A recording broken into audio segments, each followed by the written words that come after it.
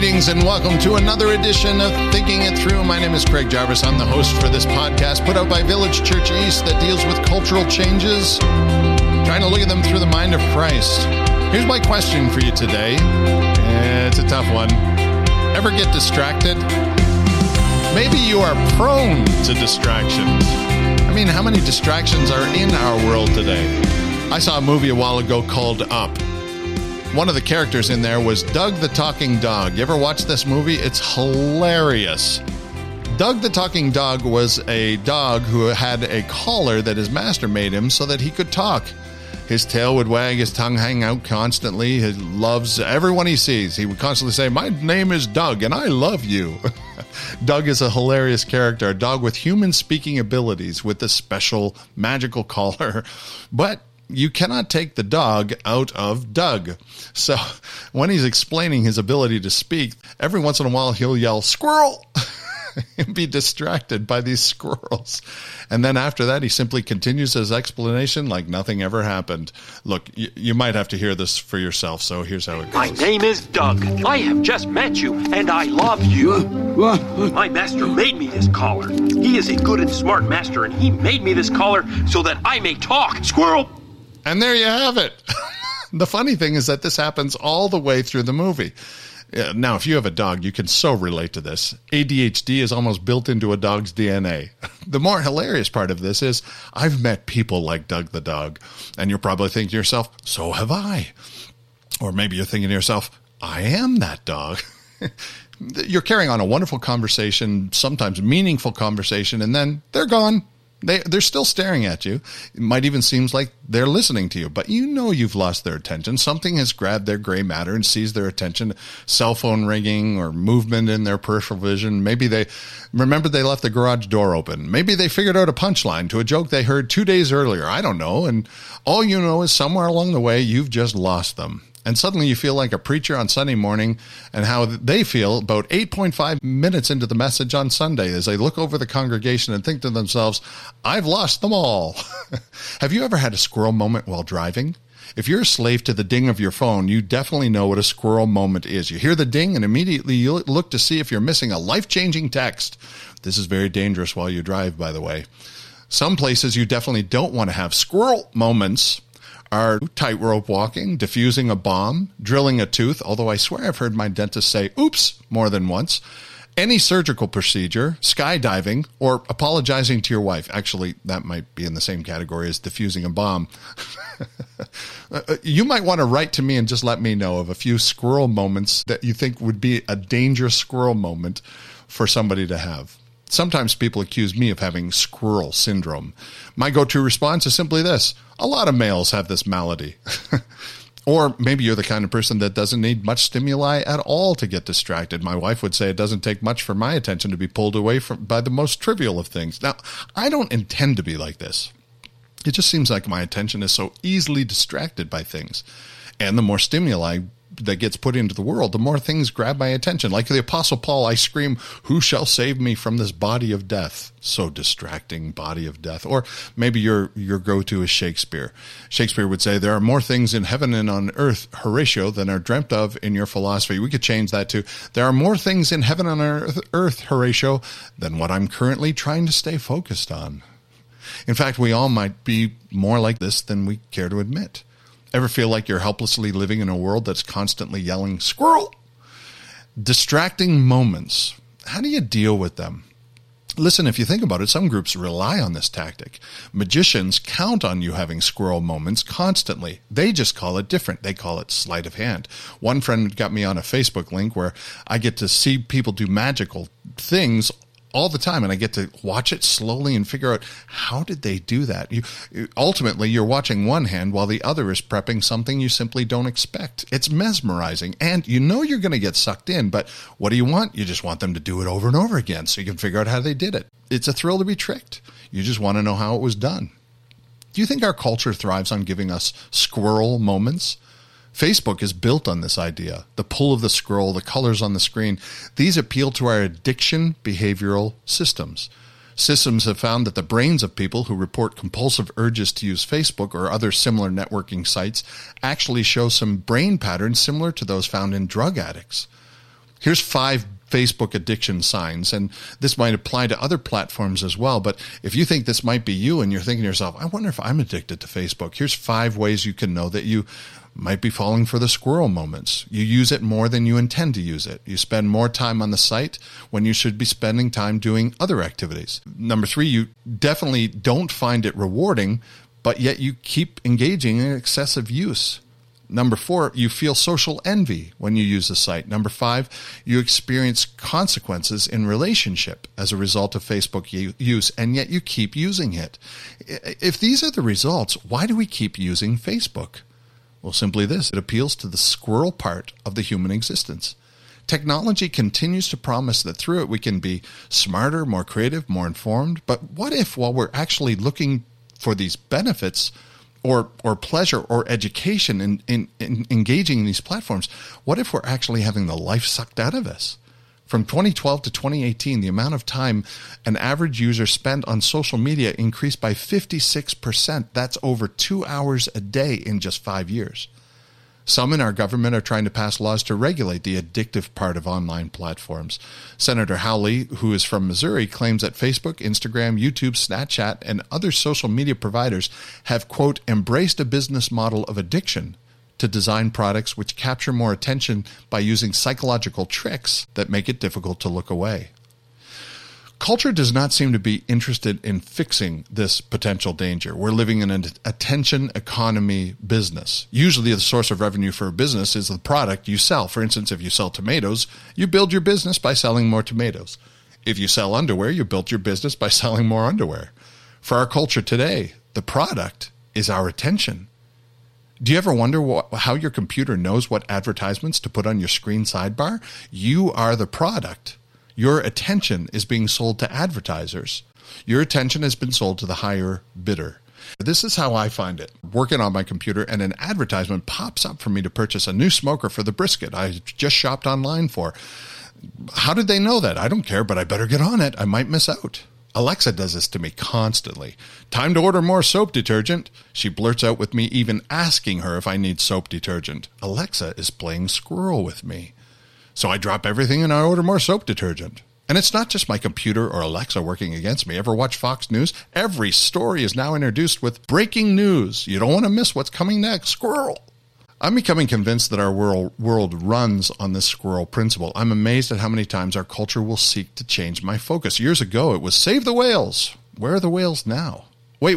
We've got something more important. The ozone layer is disintegrating. Your family will be froze to death in 10 years. Wait. There's something more important. The rainforest is dying. Oxygen levels will be gone in 10 years.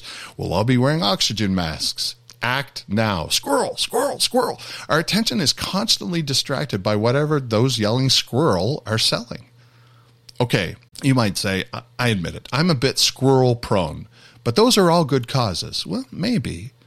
But like the magician grabbing your attention with one hand, don't you ever wonder what's going on in the other hand of the person or group yelling squirrel? God has a word that he keeps using in the Bible for those of us prone to be distracted by every squirrel thrown in our direction. And that word is sober-minded. Sober-minded means being aware of your surroundings, but staying focused on the goal. 1 Thessalonians 5 puts it this way. In verse 5, you are children of light, children of the day. We are not of the night or the darkness. So let us not sleep as others do, but let us keep awake and be sober. God is saying be watchful, be vigilant, don't be lulled to sleep on the important things. Stay awake, be sober-minded. Peter is a great example of the pitfalls of squirrel moments. In Matthew 14, John the Baptist has just been murdered by a wicked king, Herod. John the Baptist and Jesus were not only related, they were very close friends their whole lives. Jesus needed some time alone after receiving that news to pray, to refocus on what was important. Jesus was doing what needed to be done to stay focused in the moment of his pain over losing his friend, John. So he sent his disciples out on a boat to go across the Sea of Galilee. He said, I'll catch up with you later. I'm going into a mountain to pray. And he went to refocus his mind. Then a terrible storm came up. Now, these were seasoned fishermen, and they had been on this water plenty of times. But there was a danger in the Sea of Galilee. It was surrounded by mountains, and the storms would come over the mountains sometimes without notice. The cool air of the mountains and the warm air on the water would blend and create life-threatening storms in minutes. But Jesus caught up to them, even in the middle of the storm. He caught up to them, all right. He was walking toward them. Now, don't tell me Jesus doesn't have a sense of humor. Walking on the sea in the middle of a storm. Now, when they saw it, they thought it was a ghost. I mean, who wouldn't? But when they realized it was Jesus, they were amazed. This was a pretty cool miracle. And Peter wasn't about to let this moment slip by. So blurting over the rest of them as they're screaming in terror, they're going to lose their lives, he says to Jesus, "If it's you, can I walk on water too?" And Jesus said, "Come on out." Matthew 14:28, Peter said to him, "Lord, if it's you, command me to come out to you out on the water." And he said, "Come." So Peter got out of the boat and walked on the water and came to Jesus. Isn't that awesome? It had to be the coolest thing to stand on the water in the middle of a churning, kicking, wild sea. And he did it for a while. And then he had a squirrel moment. In verse 30, it said, when he saw the wind, he was afraid and began to sink, and he cried out to the Lord and said, "Save me." Jesus immediately reached out his hand and took hold of him, saying to him, "Oh, you of little faith, why did you doubt?" Peter doubted because Peter was distracted. He was not sober-minded about what was happening. He was scared. He realized where he was. He took his eyes off the power of Jesus Christ, and then he sank, and he was rebuked. When I see Peter, I'm going to ask him how he felt after that moment. I'll bet you any money Peter wished he could have had that opportunity back 1,000 times in his life after that. But he learned a valuable lesson. Don't take your eyes off what really matters. About 20 years after that moment, Peter wrote letters to the new churches in Asia Minor and Europe. We call them epistles. Can I ask you something? What do you think would be one of Peter's main themes when he constantly wrote to these new followers of Jesus? You guessed it. Be watchful, be sober, keep your eyes on Jesus. If anyone knew, Peter knew our human tendency for distraction. He knew he failed this test standing in front of his Savior and his friends that fateful night of the storm, and his advice to them, to the new church, and to all of us is the same. Keep your eyes focused on Jesus. There's actually a familiar verse Peter wrote, and many of us actually are very familiar with it today. And after this podcast, it might hold some new meaning for you.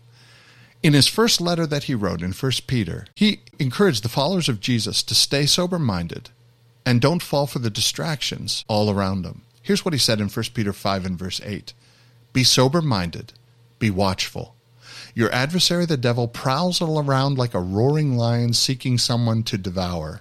Hear it? He said, be aware. Keep your eye on the ball. Don't fall for distractions. There's someone out there waiting for you to lose sight of what's really important, and they'll take advantage of it. Satan would love nothing more than for you to be distracted by squirrel moments. And then it's no surprise the next 7 words are resist him. Stand firm in your faith. Can't you see Peter thinking about that moment, standing on the water and being distracted by the waves and the storm all around him? Okay, Craig, I know I'm in this culture that's constantly yelling squirrel. How do I fight it? How do I teach myself to be more sober-minded? How do I stay focused on Jesus when the world seems to be falling apart? Here's the solution. One word, Sabbath.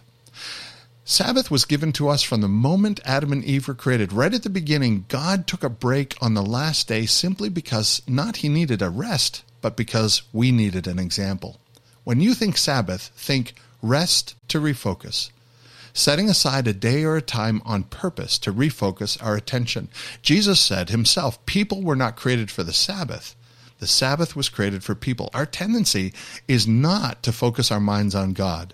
So God created a way for that to happen, an intentional way. Our tendency is to run from one crisis to the moment to the next. So God gave us a way to force ourselves to focus our attention on what really matters. He calls it Sabbath. And it begins with us setting aside a few moments to refocus when everyone else around us keeps yelling, squirrel. We need a moment to force focus our minds on what really matters. We need a moment to focus on who's really in charge. Hear these words from the squirrel disciple himself in the very first chapter of 1 Peter. Verse 24, all flesh is like grass, and its glory like the flower of the grass. The grass withers and the flower fails, but the word of the Lord remains forever. And this word is the good news that was preached to you. Peter is saying squirrels will come and go, but God's word remains forever. The world may change, crisis may change, there'll always be another squirrel to capture our attention. Those leading our information cycles will constantly want us to focus on this terror or that cause, and the next thing that convinces us the sky is falling in my backyard. But God is still in control, and we're still on mission. So be sober-minded about this, and don't be distracted by somebody with their own agenda. My advice is resist the urge to follow Doug the talking dog. Satan loves for our attention to get off Christ. He succeeds that way. Instead, resist. Stand firm. Don't be distracted by the next group that yells squirrel. Don't be distracted by the waves. My encouragement for you is the same as for me. Will you commit with me to follow the example of Jesus? Remember what Jesus was doing when the disciples were fretting in terror? Jesus was in prayer, spending time with God, refocusing. The disciples were rowing in terror. If you're distracted by the evil in the world, if you're prone to get your attention off Jesus and onto the latest cause being sold to you, remember, Peter chased squirrels and it got him into trouble. Jesus spent time in prayer, spending his time with God, keeping focused on the mission God had for him, and so can you. Spend a Sabbath moment with God today and tomorrow and the next day. Listen, there's just not that many squirrels that need your attention right now, but God will always do miracles when we get our attention back on him and his promise to control all the squirrels we could chase.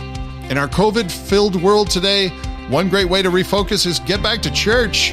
You can always check us out at Village Church East or find a church that will help you refocus on God and the promises in his word. You can check us out if you'd like to at villagechurcheast.org. And remember, the next time you hear squirrel, take a moment to stop and spend time with God first.